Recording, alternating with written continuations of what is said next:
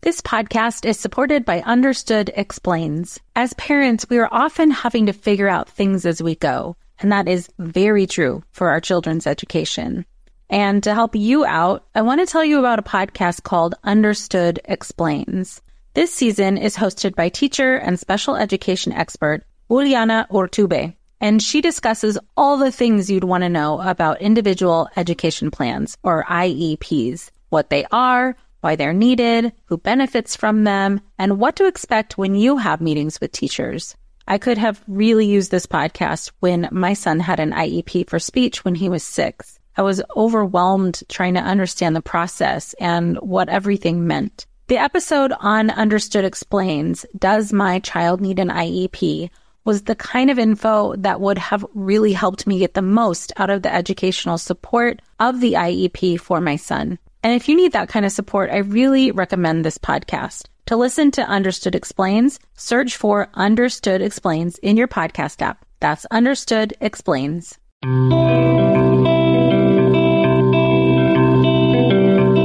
Welcome to Mom in Mind, where we dive into all aspects of perinatal mental health and wellness related to conception, pregnancy, birth, loss, postpartum, and new parenthood. We raise the volume on these topics in hopes that someday everyone will have the support and information that they deserve before they need it. Please note this podcast is not a replacement for treatment by a professional or professional training. Welcome back to Mom in Mind. I'm your host, Dr. Kat. In this episode, we are hearing from Tara, a woman who experienced postpartum psychosis after the birth of her twins.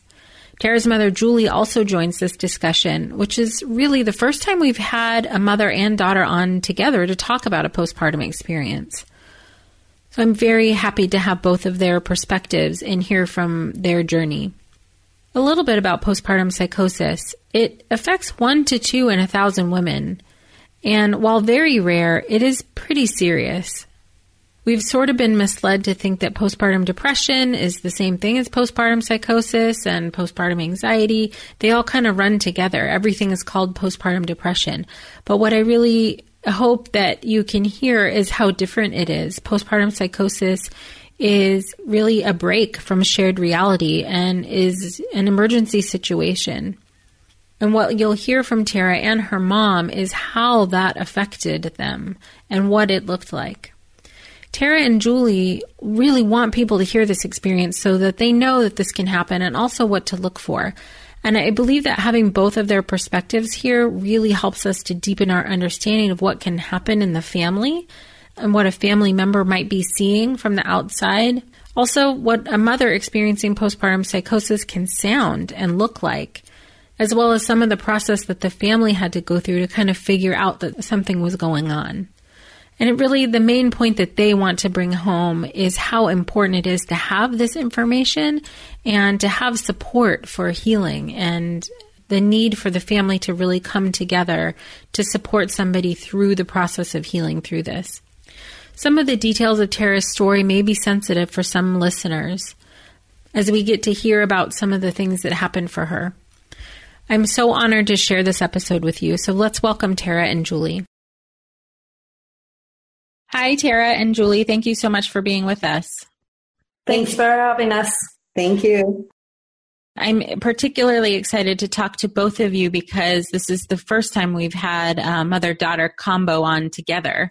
And I think it's really going to bring some great perspective to the listeners and hopefully, either moms who've experienced something or even healthcare providers who are listening and other therapists on, what it was like for you, Tara, going through it and what it was like for you, Julie, to be there with her. I think both of your perspectives are really valuable and I'm so glad you're both open to sharing here. Absolutely. Anything we can do to help any future moms is what we want to do. Well, thank you for that. That's what's needed is people telling their stories. So this is very powerful. Tara, if you can start wherever you think is appropriate to start, tell us about your experience. Well, I met my husband. We got married in 2007 and we started trying to start a family in 2009. Wasn't any success. We went through all the testing, was determined I needed to be on a low dose of Clomid. I got pregnant. I had 2 miscarriages. And then I got pregnant for the 3rd time with my twins. Oh. And They also put me on progesterone, and my pregnancy was pretty much textbook. I mean, the only problem I had was at the end, my ankle started swelling. Okay. And they came 3 weeks, 5 days early. Mm-hmm. And then the symptoms of postpartum psychosis started, even in the hospital after I gave birth. Like same day? Same day, yeah. I noticed at about 3 days post-delivery. Okay. Well, I should say now hindsight, I noticed some things. At the time, you write it off till she's tired, new mom, twins. Mm-hmm. Okay. Wow. So looking back, everything seems a little bit more clear. But for you, Tara, what were the initial things that you noticed? I really didn't notice anything until I started getting treatment and started getting better. But like Mom said, in hindsight, I wasn't wanting to hold my babies a lot because I've always wanted to be a mom. So that was like totally out of character. Towards the first week of you were getting very anxious. So Julie, that's what you noticed, anxiety? Yes. I think she definitely was going through some anxiety. And she would say, I've got to do this, I've got to do this, I've got to do this, you know. So anyhow, but then once she was sent home from the hospital, after being home, I believe just 24 hours, I went over to start staying with her for a period of time to helping out with the twins. And she was scared because she thought she had torn her stitches out. So I said, well, let me take a look at them. And she just plopped herself down right in the middle of the living room near the front door and showed me everything. And I said, Tara, let's go into the bathroom.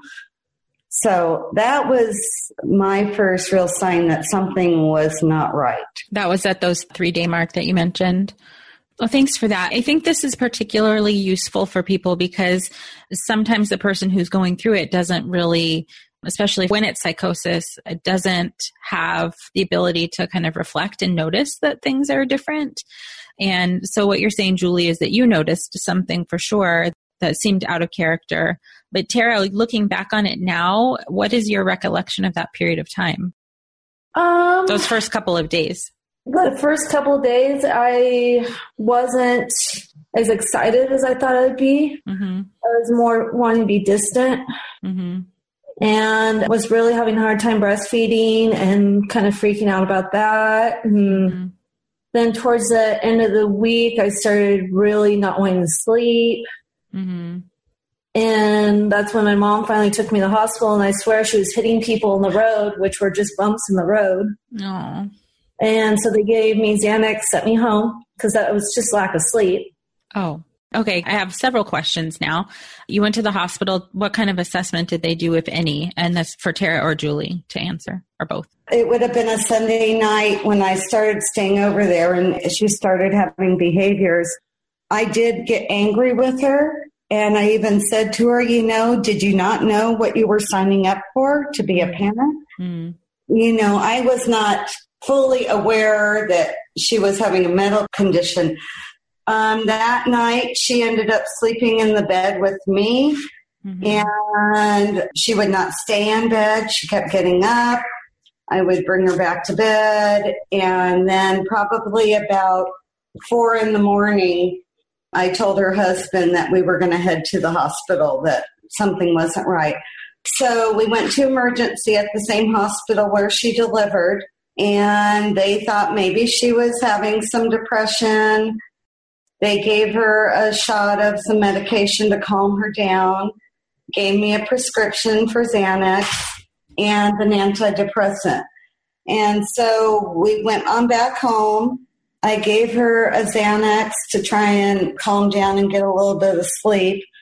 It did nothing to her. So I gave her a second Xanax. And anybody who's not aware of that should have knocked her out cold. She slept for approximately 1 to 2 hours. And then things started snowballing even further. Can I ask, during this period of time, I'll ask Tara first. Tara, did you have any moments in here where you realized that something was going on or something wasn't quite right, or moments where you kind of came to and you felt fine? No, not at all. It was straight from the first day you started having this intensity. Yeah. Okay. Yeah. And Julie, from your perspective, is that what you saw too? I saw a little bit in the hospital, but not a lot until she really got severe. Her in-laws were at the house for the first few days. So I waited till they left town to start going over to care for her and the babies. And once the symptoms really started kicking in, they snowballed. Mm-hmm. She was hearing people outside of her home. Aww. She was afraid that the babies weren't breathing, which I think every new mother goes through that. But she just was not acting at all like herself. This podcast is supported by Starglow Media's Mysteries About True Histories. From the creators of the hit top-ranking kids educational podcast in the world, Who Smarted, the Emmy-nominated Nat Geo Disney Plus's Brain Games, and Netflix's Brainchild, comes Mysteries About True Histories, affectionately known as MATH, or math, in which kids ages 6 and up can hear humorous and educational stories that follow two best friends, Max and Molly, while they go on adventures through time, solving puzzles, hidden equations, talking about history, and making learning cool. Episodes transport listeners to moments in history like Pythagoras' ancient Greece, the era of the Aztecs, Sir Isaac Newton's England, and more. When I drive my son to school in the morning, we listen to these episodes that fit perfectly in our commute, with the episodes being about 15 minutes long. And this podcast is right up my son's alley because he loves to solve problems and happens to love math and the types of punny jokes that Max likes to tell. So tune in to Mysteries About True Histories with your kids. You can follow and listen on Apple Podcasts or wherever you get your pods. When it comes to raising kids, there's so much to consider. Things like, what do we feed them? When do we feed them? How do they sleep? What does it look like to raise kind kids? How does their nervous system work? How do I keep myself calm? What are my triggers? There's so much that comes into play, and we are distilling all of that information for you at Voices of Your Village podcast, where we bring experts in the field of early childhood and education and psychology and across the board so that you don't have to comb the internet for information. You get to show up and hang out and have shame-free, judgment-free conversations and insights into what it looks like to raise kind, empathetic, emotionally intelligent humans. I'm Alyssa Blask Campbell. I have a master's degree in early childhood education. I'm a mom of 2, and I am walking this journey right alongside you doing this work. Come hang out with me at Voices of Your Village, and we can dive into real conversations with actionable tips. So after we went to the hospital, they wanted me to follow up with her primary doctor the next day. So we did that too. And by this point, she was gone. The daughter that I knew was gone. So this is about a week? Yeah, about a week. After birth? This is about 5 to 6 days, because at a week she was actually hospitalized. Okay, so there was a pretty rapid onset of symptoms and things got worse pretty quickly. And then from what you're saying, also worsened after using a medication that wasn't helpful. I don't know if that was part of what made things worse or if it was just a coincidence in the timing. I think it was a coincidence in the timing. Mm-hmm. We made a second trip to the emergency room 2 nights later. At that point, the emergency room team deemed that she was just exhausted and they wanted to admit her for 1 night so she could get some sleep. And so I agreed to that, and they told me to go ahead and go home and get a little sleep because we had been up now for almost 3 days. Mm-hmm. Can I ask, Tara, had you not been sleeping at this point? Not much. No, okay. My brain just wouldn't shut off. Every time I tried to sleep, I would hear something, or I had to feel like I had to go do something, or my mind just wouldn't let me wind down enough to get sleep. Okay. All right. And when you guys went to the emergency room, how did that conversation go? Julie, did you talk about it with Tara, or did you just get her in the car and go? I told her, I said, I think we need to go see the doctor. And so she knew where we were going. And at no time did she ever not know who any of her family members were. We were definitely her safe zone. Okay, good. That's great. Tara was asking me a question. When we took her to the emergency room the second time and they wanted to admit her, I got home and I had been asleep about 2 hours and I got a telephone call from the hospital notifying me that she had jumped through a window. Oh my goodness. Yes. Okay. So Tara, is it okay if I asked you what your recollection of that is? Absolutely. I mean, okay. Yeah. They were supposed to have someone watching me, and she had stepped out and talked to someone else. And in my mind, they were saying, oh, this gal's being a problem. How do we get rid of her? Da, da, da, da. Well, I saw the window, so I jumped through it. I'm like, you guys want to get rid of me? Fine. I'll jump through the window. I'll get rid of myself. So this was not an open window? No, it was not an open window. The window broke? Yes. And then what happened to you? I was wandering around the parking lot when they found me, and my nose was bloody. I had to have stitches on my wrist. So you must have been on the ground floor? Yes, I was on the first floor, thank God. Yeah. Like a lot of questions kind of go through. The hospital didn't even tell me that when they called. So, my first question was, is she alive? Yeah. And they said, yes, she was on the ground floor. Okay. They didn't hear a window breaking? They saw me and jumped through the window, and they started to search for me. Okay. But they called my mom and just told her that I jumped through a window. Forgot to mention I was on the first floor. Okay. Wow. So at this point, Julie, I imagine you're kind of freaking out, or at least very worried.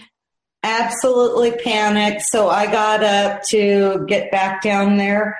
Before I had a chance to leave the house, I received a telephone call from a physician who was working in the emergency room and was connected to Tara's doctor's office, but was not a doctor there. So he had never seen Tara. And he started asking me a whole bunch of questions about her behavior. And I credit this doctor for saving her life. Because he is the one who nailed the diagnosis. Oh, fantastic. Oh, yes, good. He asked me a number of questions about, was she delusional? Was she paranoid? Suicidal, which she was never suicidal. She had every single other one of the symptoms right on. And so, of course, as soon as I could, I got on my computer and started reading up on the psychosis, and I knew he had hit the diagnosis. Okay. Which was a blessing. And the sooner a diagnosis is made, the more opportunity you have for a woman to make a full recovery.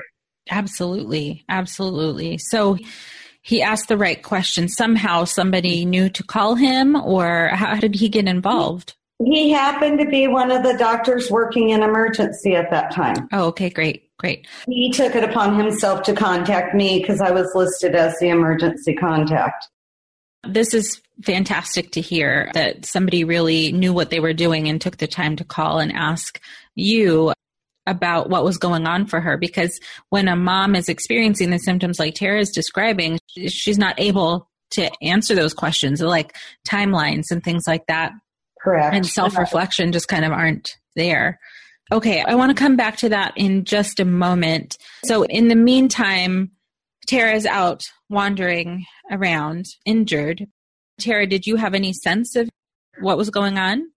No, I just thought those people were going to try to hurt me, so I was trying to get away from them. Oh, so you were really trying to protect yourself. In my mind, yeah, I was trying to protect myself. I mean, realistically, they weren't saying at all what I thought they were saying, but... Oh, right. You know that now, but when you're in it like that, you perceive what you perceive, and then you're making decisions based off of that. What was it like when they found you? How did they find you? What was it like for you, if you recall any part of that? They brought a wheelchair. They got me back in the wheelchair, and they brought me back into emergency. I don't remember them putting the stitches in. I remember being back in the hospital bed, and then I was getting transported, and they made my mom strap me down to the gurney for the paramedic ride, which on the way there, I swear it was rolling when it wasn't. Oh, okay. So let me take a step back. So in terms of sequence of events, Tara got back into the hospital, got assessed or whatever, and stitches put in. And then you were transferred to what kind of a place? What kind of unit? Psych ward. Behavioral mental health. Okay. And that was after about 10 to 12 hours in the emergency room that day. Okay. After the jump out of the window. Right. Right. And while in the emergency room, my husband showed up and she was whispering to us, trying to plot ways to get out of there. Okay. They're going through the wall behind us. Mm-hmm. And at this point, Julie, you had already talked to that emergency room doctor? Yes, I had. Okay. And so people who were caring for Tara knew kind of what was going on? They should have. Okay. But we had a couple of medical people talking right outside of her room or her little bay about some scary movie they had watched. I had to go out there and ask them to take their conversation elsewhere. Yeah. Tara had placed towels over her head, hiding her face, and with her fingers creating little eye holes so she could peek out. Mm-hmm. And I think the biggest thing that took all day was getting insurance approval. And then we requested that she be taken to behavioral mental health. We didn't want her going to one of our local hospitals. Okay, well, so that was the 10 to 12 hours that you described being in the emergency room was primarily to get insurance approval to go? I think so, because by then, after this doctor had made the diagnosis and I agreed with it 100%, yeah, it took quite a while. I don't think she left the emergency room till 10 or 11 o'clock at night. Okay, so in the meantime, Tara, do you recall what your sense of what was going on? At that point, my mind was kind of set that the people in the hospital were not trying to help me. They were going to try to hurt me. And that's why I was covering my face. Yeah. And trying to plot, okay, well, how can we get out of here? Mm-hmm. Okay, so that was kind of a primary focus for you for a lot of that period of time. Yeah, it was just getting out of where I was. Do you recall how you felt? Like, I'm assuming, Julie, you were there the whole time. Do you recall, Tara, how you felt about your mom and about her being there? Did you feel safe or was it strange? I felt more safe having her there, but I also was trying to get her to help me plot to get out of there. Okay, right. So kind of take just another step back. My assumption up until this point when I'm asking this is that both Tara and Julie, you had never experienced something like this before? Correct. I had never heard of it. Uh-huh. But then the doctor asked his questions, kind of told you what his thoughts were about this, and you could see that that was the case, that it was a postpartum psychosis. Mm-hmm. Yes, and then rapidly started working on educating myself on it. Sure. I knew what we were dealing with. Okay, so then while you were in the emergency room, were they doing any interventions, like medication interventions or anything like that? Yes. They were giving her some shots to calm her. Okay. That was about it. You know, they had stitched her wrist back up and basically just medications to keep her calm. Okay. I can't tell you what they gave her. Okay. Mm-hmm. Okay, so that brings me back up to the ride over to the hospital. So, Tara, what you were saying, your experience was that your mom was with you and she was the one who had to tie you down? Strapped me in on the gurney to get into the paramedics, yeah. Okay, what was the reason for that? They thought that I would accept it better than having someone else do it. Okay. What was your recollection of it? That she just was putting buckles on me, wasn't sure exactly why. Mm-hmm. Okay. So at this point, still there's, kind of a disconnect from being able to piece together what's going on. Okay. So then you guys get to the hospital, and what happened after that? Well, we were almost to the hospital, and I swear the paramedics rolled down a hill, which I think we were just going on a little bit of a curvy road at that point. And then they got me into the hospital and into a room, and they gave me some medicine to try to help me sleep. And then the next day is when they started discussing doing ECT and the heavy medication. All right. Now I have another set of questions. So why ECT? Basically, I guess it's sort of a reset button in the brain. They actually sat us all down for a meeting, and we had to watch a film. And it was finally about this point that I lost it, because I had no idea that they did shock therapy to people anymore. Right. My only knowledge of it was One Flew Over the Cuckoo's Nest movie. Oh, right. Which is, wow. Yeah. It scared me to death. And sure. Can I ask you, Julie, throughout this whole process, I mean, you're seeing all of this happen to your daughter. You're trying to put together what's happening. What was that like for you? It was probably some of the darkest days of my life. My daughter was gone mentally. She was gone, and she had these beautiful brand new twins. And it was the most heartbreaking thing that I've ever been through in my life. Yeah. Yeah. And two, there's not a lot of information for you about, well, how long is this going to last? What's it going to look like? I mean, you're trying to learn as you go. Exactly. And, by her mother-in-law and myself and my mom all going on to like the Mayo Clinic and places like that to get information, I learned that the facts that I read, that this can happen to 1 in 1,000 women. And of the women who get psychosis, 95% tend to act sort of like Tara was acting. The other 5% are the ones who go out and actually end up killing their baby or family members. Right. So which brought on more fear. Of course. Right. Because it's hard to put any of this in context when you're kind of in emergency mode, just trying to figure out what the next step is. It's a lot of information to try and process and understand while you're in a crisis. Correct. And we were given some special permissions at the hospital because she was not eating. And so between her husband and my husband and myself, we would tag team on getting there to the hospital early enough in the morning to help her with breakfast and lunch and dinner. So there were 3 of us that were tag teaming at the hospital, and then her in-laws were caring for the babies. Okay, great. So you guys had a good team of people to kind of manage the blessing. Yeah, that's really great. I'm glad that you had people to rely on. And they didn't want us bringing the babies to see her for, I think we brought them about a week after she was admitted. But she was on some really, really heavy medications, foot shuffling. Yeah, she was pretty much out of it. Wouldn't shower unless I said, let's go to your room and get you in the shower.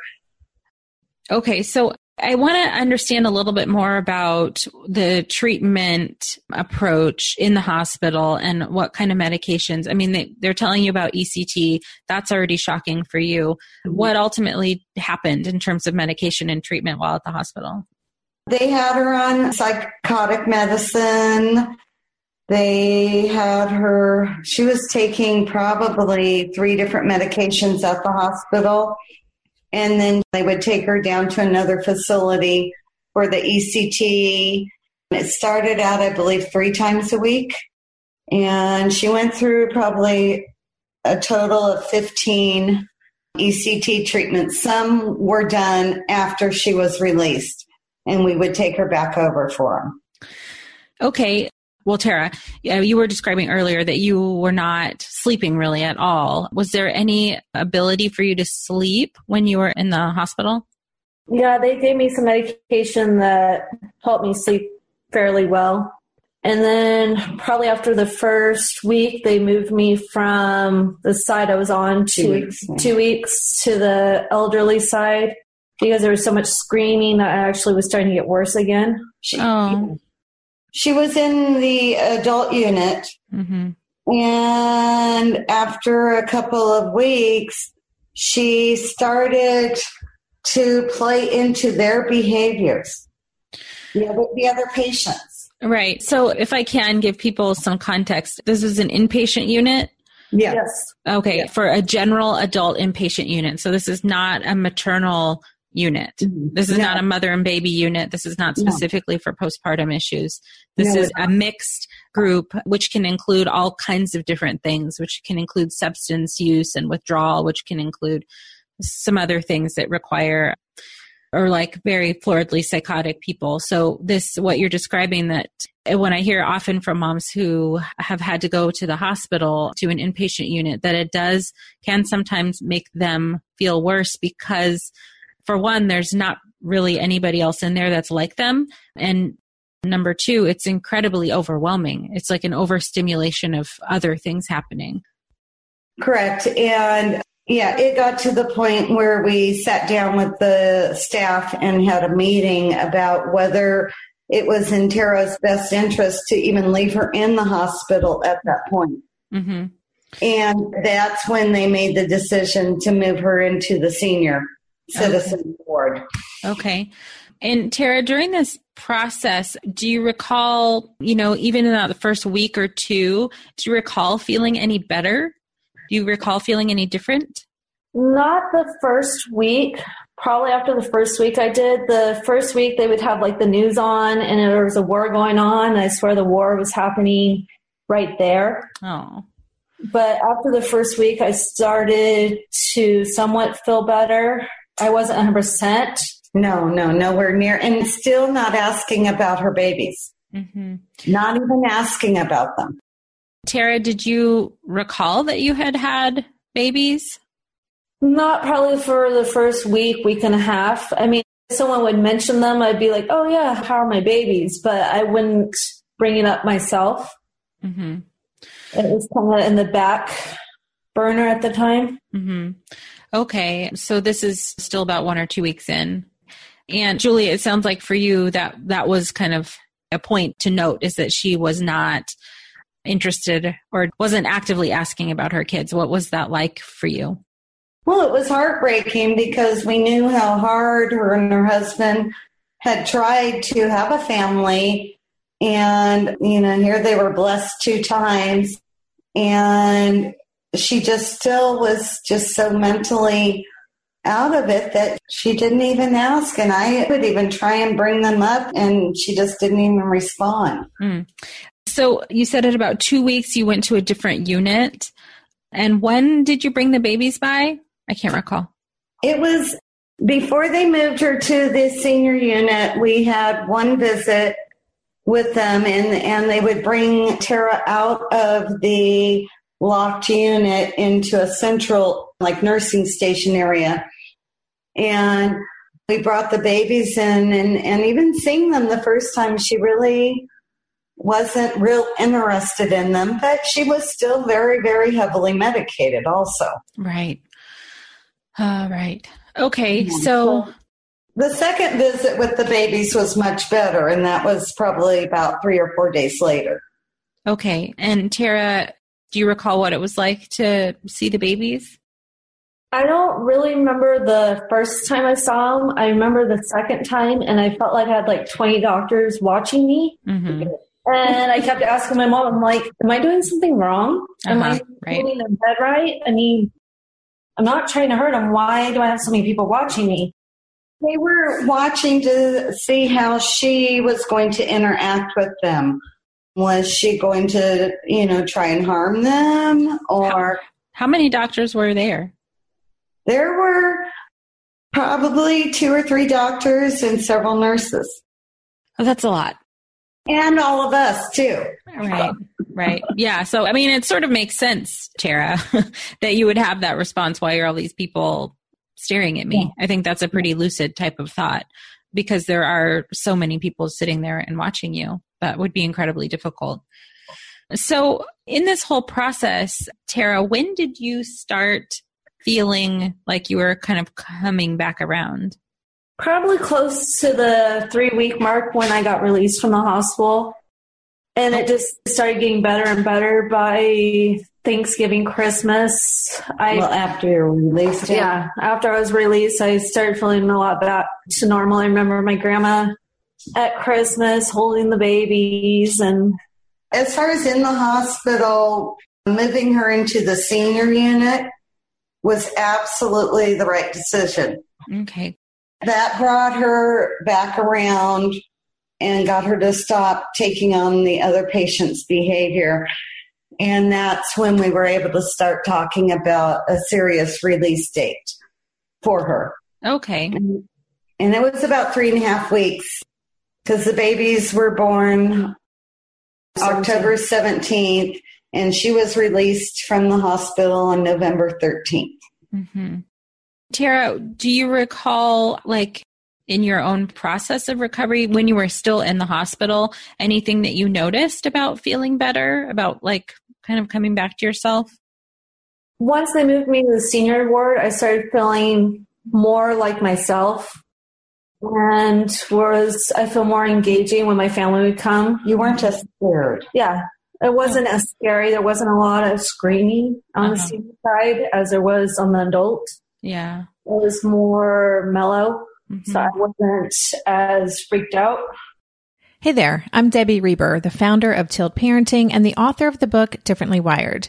The mission of Tilt is to change the way neurodivergence, whether that's having a learning disability, having ADHD, being gifted, autistic, or some combination of all of the above, is perceived and experienced so differently wired kids and the parents like us raising them can truly thrive. On the Tilt Parenting podcast, I get to talk with authors, therapists, educators, and parenting experts who are committed to this mission. I ask the questions my listeners are most curious about when it comes to supporting our kids. And in turn, my guests share strategies for challenges, out-of-the-box ideas for navigating school, best practices for therapies, tips for advocating, and so many thoughtful insights on what it really takes to help our kids grow up feeling seen and respected so they can create awesome lives for themselves. I know that raising a differently wired kid can feel overwhelming and isolating, but I promise you, you are not alone, and it can feel so much better. If you're on this parenting journey, come listen to Tilt Parenting. Together, we can shift this paradigm and show up for our exceptional kids with hope, possibility, and joy. If you like this show, there's a decent chance you'll also enjoy the Shameless Mom Academy. Hi, I'm Sarah Dean, the founder and host of the Shameless Mom Academy. The Shameless Mom Academy is a podcast for moms that centers moms more than it centers your kids. I'm not going to teach you how to make baby food or how to make your 3-year-old or 13-year-old stop having tantrums. Instead, I'm going to bring you back to yourself. For the last 20 years, I've been helping moms through growth and transformation. Inside the Shameless Mom Academy, I help you identify who you are and who you are becoming. Look, motherhood is hard. It brought me to my knees many times and sometimes still does. Returning to who I am and who I am becoming allows me to decide how to show up in all those sticky motherhood moments, but also in all my other relationships and in all the ways I show up in my various communities. So come check out the Shameless Mom Academy wherever you listen to podcasts. I'm willing to bet you'll leave feeling a little inspired and maybe even completely fired up. And you'll probably laugh a few times because I promise we never take ourselves too seriously over here. With 700 episodes to choose from, you're likely going to find something that sparks and speaks to you inside the Shameless Mom Academy. Yeah, that makes a lot of sense. So the energy was more calm. You weren't having to feel like, I don't know, protecting yourself from all that noise and the scariness of what was going on. That makes sense. Okay, so now getting out of the hospital and going home, was there like a treatment plan? Was there anyone involved in continuing with your care, Tara? My mom stayed with us for 6 months. I was never allowed to be alone with the children for quite a while. I was still doing ECTs till mid-December, and it took about a year to get me off the heavy medication. And during this process, I started feeling better and better. My husband noticed I was becoming my feisty self again. Okay. Yeah. Do you mind if I ask how your husband felt about all of this? Like, what was his response? He was heartbroken. Him and I sat outside a hospital one day and cried together. I mean, his beautiful wife that he loved to the moon and back was gone mentally. Right. And had this very exciting time in their life that they were going to share together, and it had just been ripped away. Mm-hmm. Yeah. And Tara, what did he say to you about that experience? He was just glad he got me back. Mm-hmm. I mean, he redid our fish tank and our playroom to a community tank, so I had have tons of different colors with fishes in it when I got back. Oh, he kind of made things nice for you. Yeah. That's really great. So in terms of the treatment that you had when you were out of the hospital, did you see a therapist? Was it primarily just medication? Yeah, I saw a therapist and I saw a psychologist for a couple times. Ended up not going back to the psychologist. A couple reasons: we really weren't connecting, and I really didn't feel that I needed a psychologist. But I did go to the psychiatrist on the medication. So the one thing I am curious about, was there anyone in the hospital setting, in the inpatient unit, in anyone that you kind of ran into along the way who was trying to help? Do you know if anybody, aside from that one doctor, was trained in perinatal mental health? Not till I got to the behavioral ward. No. Do you know if for sure somebody in that ward was trained in perinatal mental health? We don't know. We don't know. They were just the doctors that were assigned to her case. Okay, gotcha. Yeah, it might be hard to track all of that. Part of the reason why I'm asking is because I know you guys are hoping that people get the awareness and the training and information on how to recognize and treat things like what you went through, Tara, is how important getting training is and having staff that are trained in this to be able to recognize. I mean, you got an emergency room doctor who knew the right questions to ask, which is amazing. He was a guardian angel. Oh, that's so good, because oftentimes people don't know what to ask and aren't sure what steps to take. And it sounds like you had an intervention in a quick enough time that, Tara, that you were able to get the help that you needed. Absolutely. She was in the hospital 1 week after the babies were born. She was there for 3.5 weeks. Yeah, that is a really rapid onset of postpartum psychosis. And that's often how it presents, is pretty rapid onset within the first couple of weeks. And your experience, Tara, is that you said you noticed it, looking back on it anyways, you know that it started on day one. Yeah, I brought her a Starbucks and she didn't even drink it. Well, that was the first sign that something was wrong. Oh, gosh. Well, it's lovely that you guys have a sense of humor about it now. But I imagine it was quite a road to get to feeling, better, and that things were kind of stable and back to normal. Yeah, I think she was off of medication just about exactly 1 year after she started taking the medication. Mm-hmm. Started the weaning process in that summer. Okay. And Tara, what was it like for you, coming home, being more coherent, realizing kind of what went on? What was it like for you to reflect back on that and realize what had just happened and then be home and have 2 babies? For a while, I blamed myself and then realized it wasn't something I had control over. And so I just immersed myself in my babies and was enjoying the time I had with them. Mm. Yeah. Thank you for saying that. You're so right. So many moms do feel that, like self-blame stuff. Mm-hmm. But it sounds like you had enough kind of information and education to realize that it wasn't about you over time, that something you went through. Well, and I think one of the things that helped her was the enormous support system she had, not just from her own parents, but her in-laws, her grandparents, extended family, friends. Everybody wanted to help and do whatever was necessary to get her through this. And that was huge. Yeah, it is huge. And Tara, did you feel, after coming home, I know you were saying you were kind of feeling bad, but did you also feel the support of people? Did you feel supported? Oh, absolutely. And, I kind of had to go through a training with my mom and my husband on how to take care of my babies. So I was still having medicated and I felt the support. And, if I started feeling overwhelmed, there was someone there to step in to make sure my kids were taken care of. And it was a great, great, great support. That's really fantastic. I'm so glad you guys are able to all pull together. That's a vital part, too, of the recovery. Is, I don't know what a woman would do that didn't have a big support system.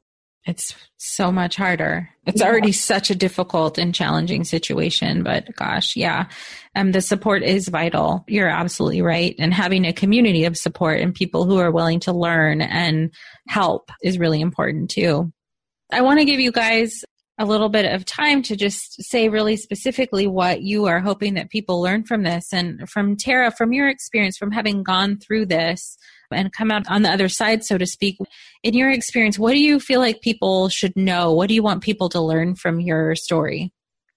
That this is a real condition. It's not something a woman makes up. That they do need help. If you know a woman that's pregnant and now she has birth starts to act different, she may need help and not realize it. And you need to step up and try to get her help so she can get better and enjoy her family. Right. So the immediate pay close attention, and get her help right away.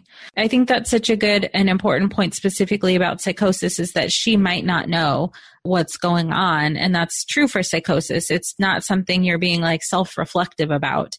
It's kind of a break from what everyone else considers to be reality. So I thank you for pointing that out. I really would like to see something put in place. They talk at OBGYNs about signs of postpartum depression. But they don't bring up the fact about the psychosis at all. She got paperwork to give to family members about the depression from her doctor. It would have been really helpful had we had something that said in extreme instances, postpartum psychosis, there's some warning signs.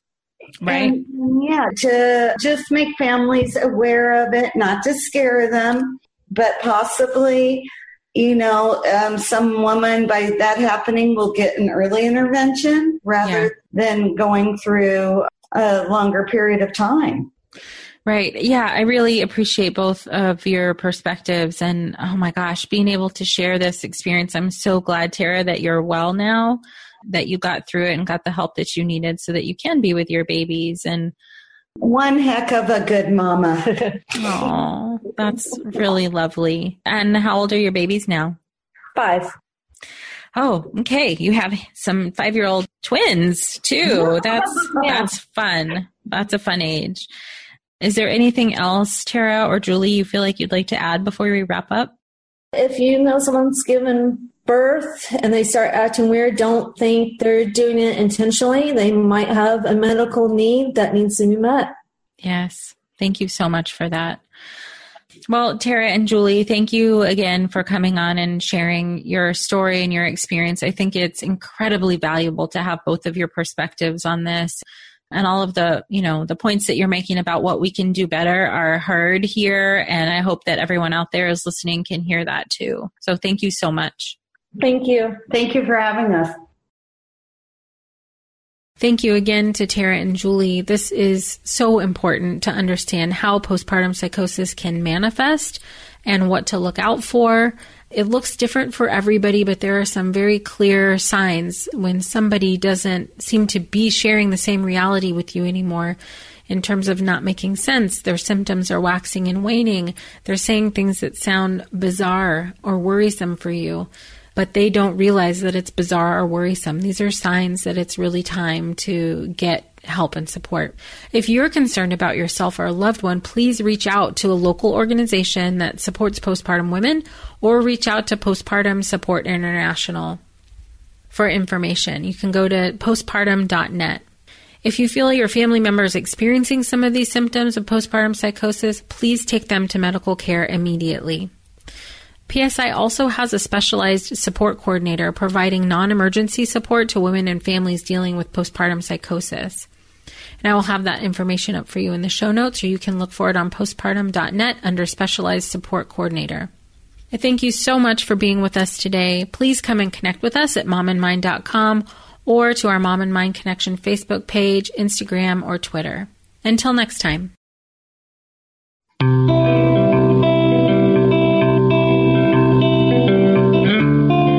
Thank you for joining us today. Please share this podcast. Together, we can support moms and families so that no one has to deal with this alone. Come connect with us on Facebook and Instagram at Mom and Mind.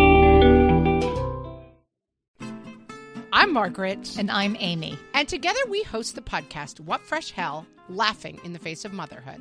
Margaret, I would say you're sort of a where are my keys kind of mom. Correct. Sometimes a where are my kids kind of mom. Well, you're, Amy, more of a we were supposed to leave 35 seconds ago, Mom. I mean, touche. In each episode of What Fresh Hell, we come at a topic from our usually completely opposite perspectives. I bring the research. And I bring kind of the gimlet eye. Like, is that research really going to work, people? And almost 10 million downloads later, we're still laughing. We also talk to experts in the parenting field, plus parents with stories we can all learn from. We make each other laugh, we challenge each other's assumptions, and we have what we think is the best parenting community on the internet. Check out What Fresh Hell? Laughing in the Face of Motherhood wherever you listen to podcasts.